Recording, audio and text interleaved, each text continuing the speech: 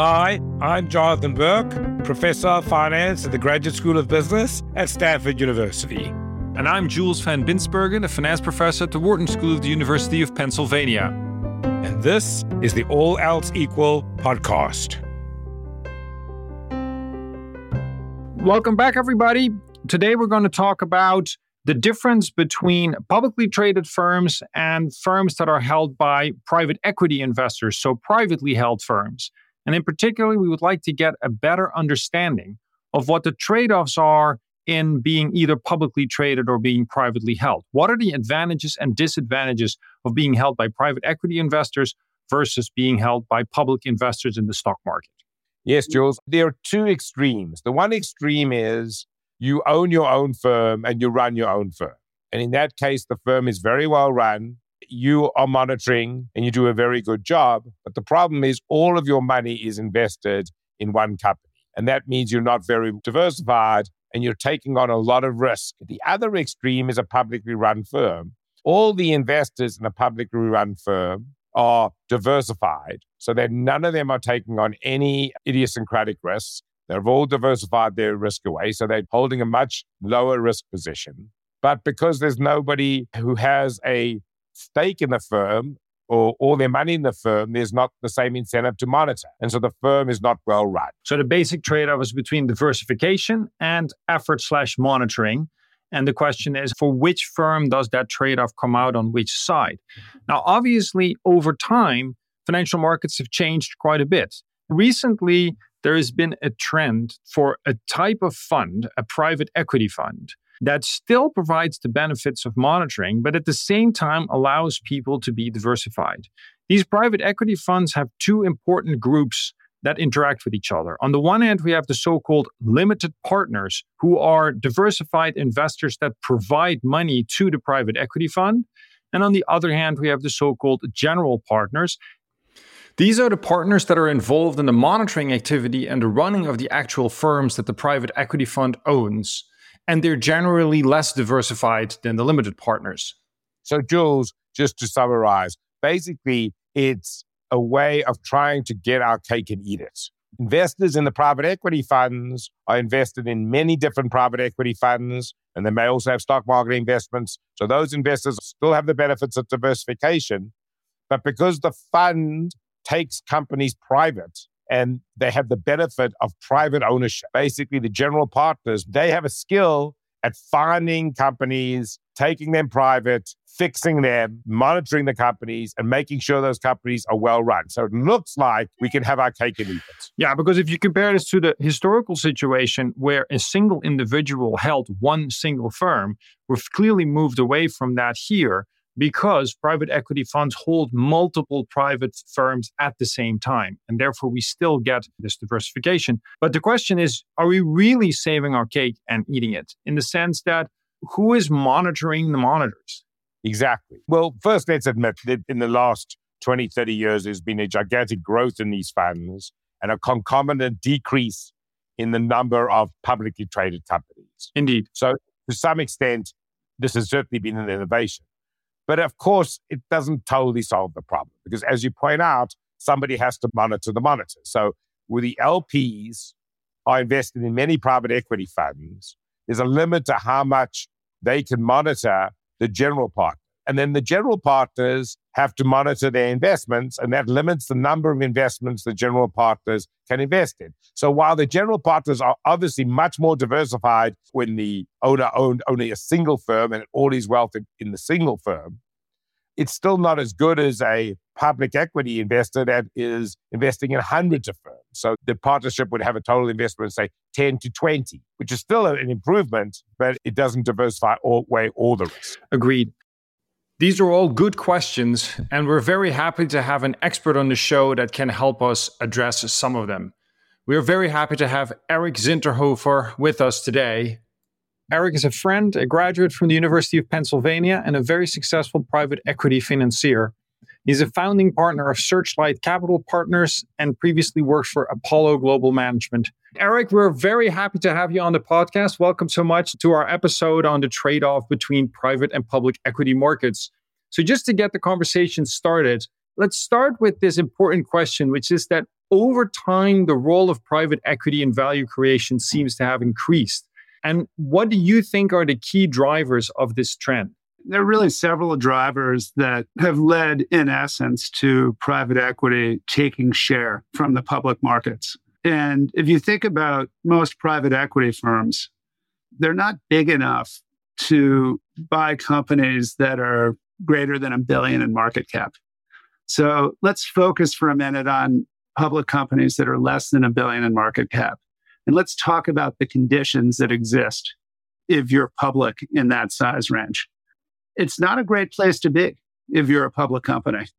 First and foremost, if you look at the data, public companies of less than $1 billion in market cap trade at almost 4 times less in multiple on a TEV to EBITDA basis than larger cap companies. And in addition to that, they're very illiquid. I was talking to a really close friend of mine who was at one of the biggest hedge funds who went to set up a smaller fund, but still a $2 billion plus fund. Very well respected, great active investor. And I was talking to him about this. And I said, would you ever buy a stock in a company? Let's say your core position's 20 million.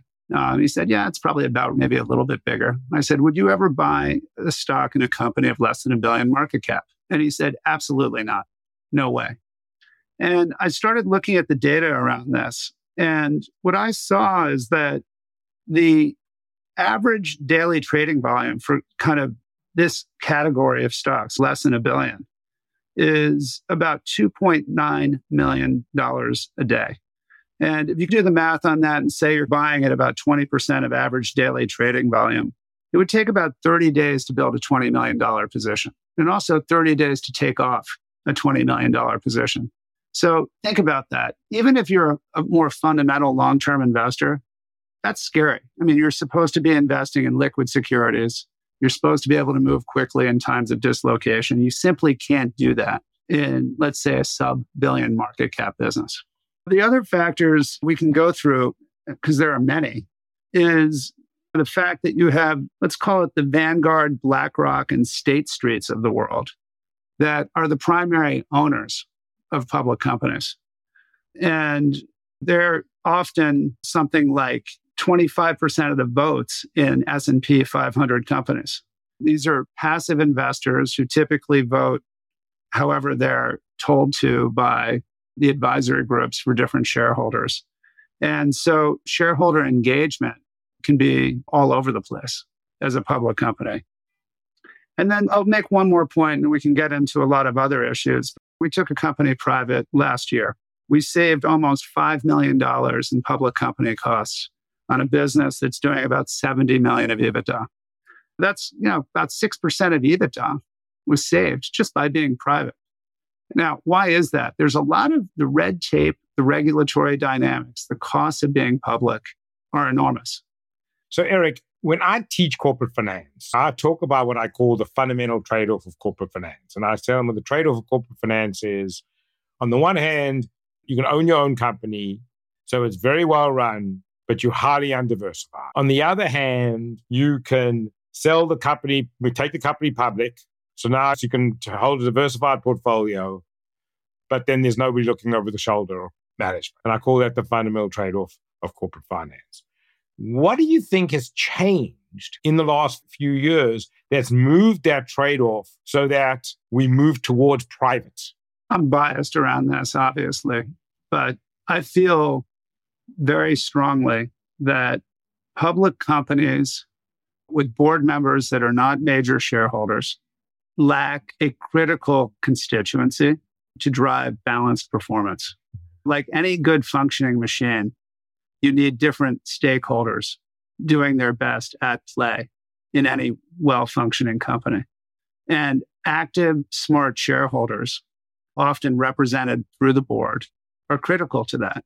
The public company that I'm most notably involved in is Charter Communications, where I'm lead independent director.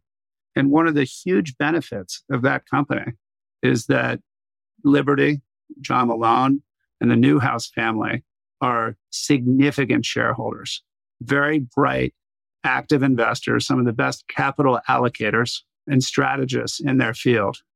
And it allows us to drive great long-term decision-making with interested investors that have a real stake in the game.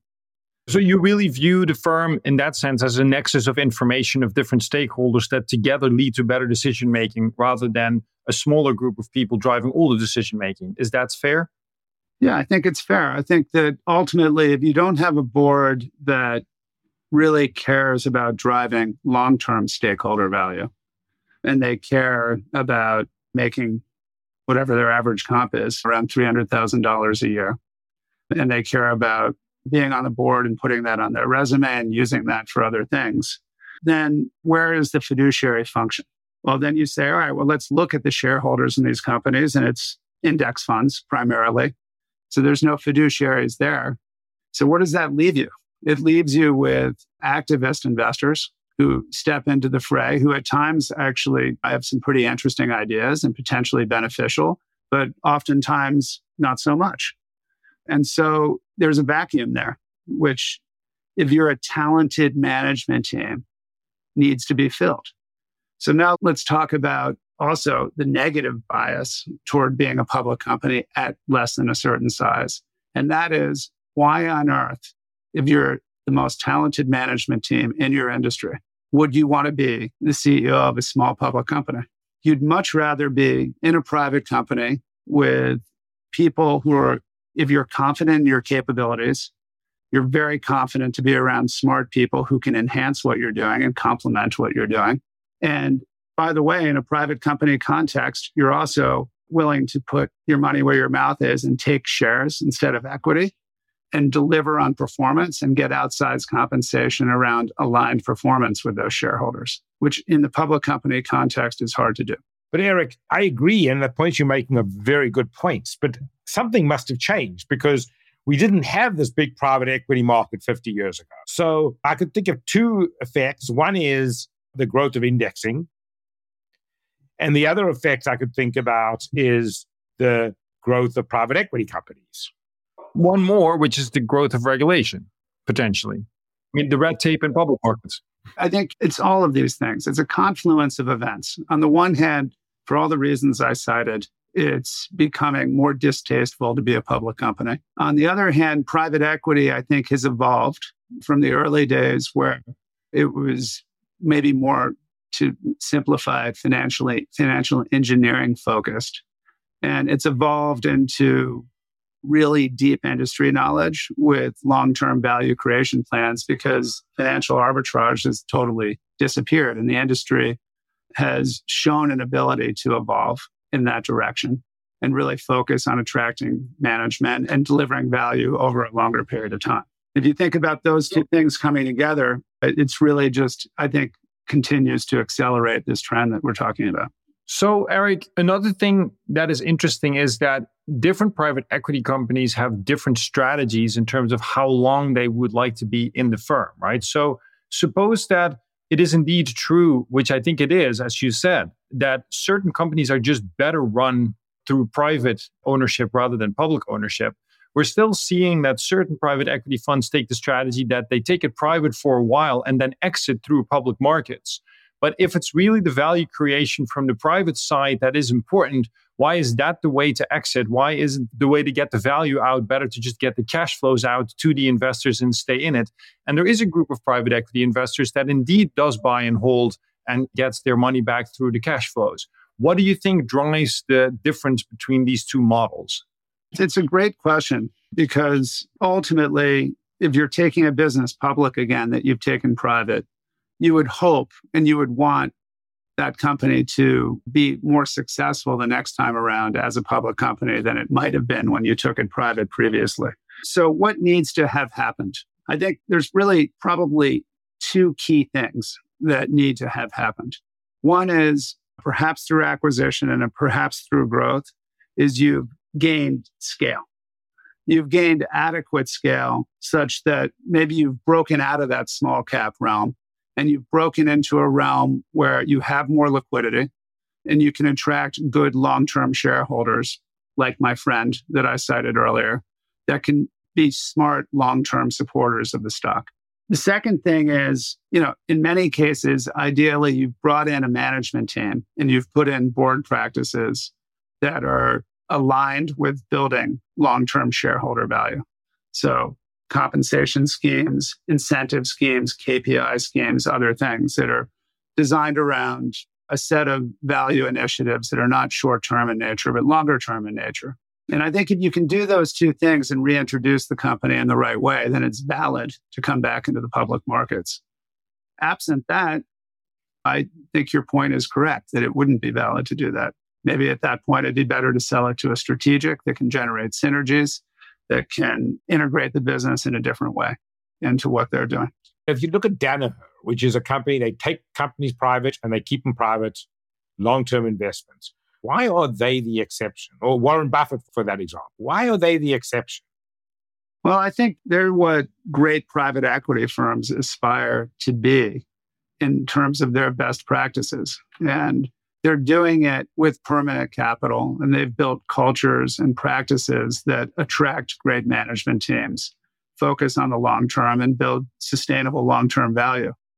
I think that many of us in the private equity realm would love to have the kind of capital base they have, because it allows you to stay with companies even longer than you often can in a private equity model. In a private equity model, you can stay with a company for, let's say, 5 to 8 years.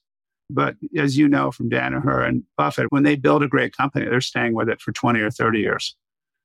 And once you find businesses like that, you want to stick with them for a long time.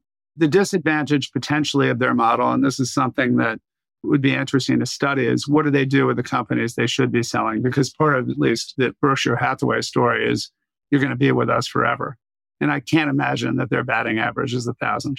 So indeed, there must be companies for which going public would have been better there too, right? And so they must have made some mistakes there in terms of keeping them on, for sure. So as the last topic, a very tough topic, particularly in academia, is the question of how do we do performance measurement in private equity? And just to give some context, whenever we have publicly traded securities, although you already clearly pointed out that not nearly all of them are nearly as liquid as we often pretend that they are, but at least with publicly traded companies, we have performance metrics and return metrics on a very high frequency basis, which allows us to look at the value creation, the value evaluation of each of these companies with good return data. For private equity, we don't really have valuations in a market price, which makes it very difficult to compute returns. And so how, for example, can I hold a private equity company accountable against a benchmark? How do I do that without high frequency return data? Jules, it's extremely difficult. And I will say our investors struggle with this. I can tell you all the problems so that you can at least know where those are. I can posit a somewhat simplified solution, which is not perfect. Yep. There are so many issues in private equity. One is how at any point in time, these investments are being marked. And all of this is audited, but it's still complicated. There's less volatility in private equity because you're using DCFs versus just comparing to public marks, which has advantages and disadvantages. Some firms have been very aggressive in using leverage, not only at the portfolio level, but at the fund level. And that can skew a lot of different things. That can be used to generate higher IRRs, which some investors really care about. And that has been used by certain firms very aggressively in the last 10 years, particularly in a lower interest rate environment where the cost of that leverage was less. I think in this interest rate environment, those strategies won't work as well. So there's a ton of noise in the numbers quarter to quarter. Ultimately, the metric that is the only objective metric at the end of the day is looking at a mostly realized fund and just looking at the multiple on invested capital that they've generated. Simply, how much capital did they call and how much did they return? And you can look at that company by company and ultimately across the portfolio. And you can time scale it because you know when those investments were made and when they were sold. And everything else, IRRs, marks in between, there's a ton of noise in the data. What we focus our investors on is multiple on invested capital. An interim step is something called DPI in the industry, which is what you've realized along the way. So that's distributed capital. at any point in time versus how much paid in capital or capital called you have delivered. And again, those are objective metrics around what a company is worth that you bought and sold it for. So it's very hard. If you start looking at it over a long time frame, once these funds are realized, that's where you can get much better data. And for funds that have been around a long time, you can benchmark them versus the public markets during those same time scales. But if you're looking at the most recent funds in any of these firms, it's particularly investments that were made very aggressively in the last few years in high valuation environments, I can assure you a lot of those marks are coming down from where they're being marked. And if you had to put a number on the delay that we generally see with these markdowns compared to public markets already moving, is this within a few months? Is it 6 months? Is it a year? What is your estimate? It can take, I think we're in a little bit uncharted territory in this, Jules. This is a hard question for me to answer just because we've talked a little bit about our firm and our strategy, but we've invested on average at 7.5 times EBITDA over our last two funds, which is quite low compared to the rest of the market. And so we're able to mark more conservatively and we don't really face these issues. But if you've been paying 50 and 20 times revenue for businesses over the last few years, which a lot of private equity firms have paid, the question is, how do you justify that? Now, it can't, and yet these marks haven't come down yet. So what they're saying is two things, really. They're saying, look, we've grown earnings enough, and somehow the multiple hasn't come down enough to offset that growth in earnings. But I don't understand how that's the case. I mean, your discounted rate has got to have gone up at least by 5% over the last year or two. That's a massive number. You guys can do the math on a 10-year. That's going to decrease the aggregate value of the asset before debt by like 30%. Or 40% over a 10-year CF. So I don't really understand how earnings growth can really offset that in a 1-year period. Not to mention, you still have to look at public comps. I mean, that should be part of your valuation, and those have come down dramatically as well. So I think it's something that I think could be a problem for the industry when people look back in a couple of years. Were these valuations really accurately done or not? If you are a private equity investor, in terms of the time commitment it takes for you to be involved with the firms that you're invested in, what is the equivalent time commitment that we're talking about? Right? Because obviously we have activist investors, as you said, and we have people at Vanguard or others that go to a shareholder meeting and once in a while vote here and there. That is not even close to the type of time commitment that you make, right? Yeah, I would say I'm on a public company board where we're not a shareholder at Searchlight. And then I'm involved in companies that we're major shareholders on, where I'm on the board, maybe other partners alongside of me at this point. I'm spending 10x the time on the companies we own versus, let's say, just being a public company board member. And the level of detail I know is just massive compared to that. It's a completely different dynamic. And I've got a whole team of people that are equally focused on it.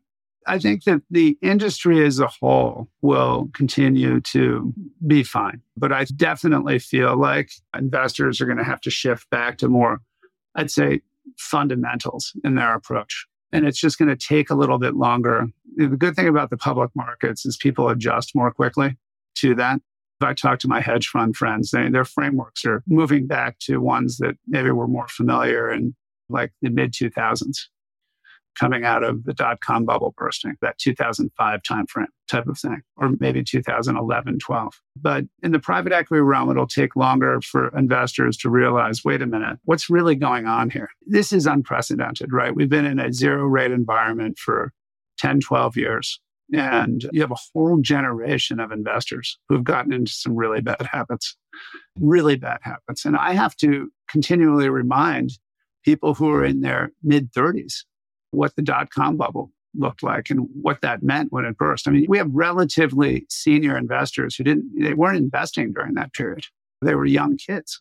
So history rhymes. Obviously, there's differences in this cycle, which a lot of bright people will talk about and we have strong views on. But a lot of people don't have that historical context, and investors themselves in private equity funds often don't have that historical context. So this is going to be a big learning experience for people over the next few years. We have the technology, so we can monitor and set incentives So people behave in a way that we can predict will be good for us as investors.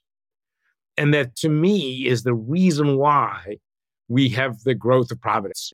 Just the whole idea that previously, if I give you money, then the only way to discipline you is I have to be able to take my money out at any time, right? Yeah. And the ability to give somebody money for 10 years and not ask for your money back, that comes with a technology where I can monitor and I can check what's going on so that I can affect this enormous value added. Because, of course, if I know you're going to do good, then I want to give you the money, and then that allows you to do a lot of good. I think that's interesting. And that's a good thread. The other thread that I would pull on, and you say trust, I would say alignment. Alignment, you're right. That's the right word. No, alignment is everything. It goes back to the symbiotic relationship that I described earlier in this. We're talking about boards and everything. If you have alignment between all the stakeholders over a long period of time, it's the biggest substitute for a lack of judgment around whether you can totally trust somebody or not. Obviously, you want to invest with people with high integrity. We all try to assess that.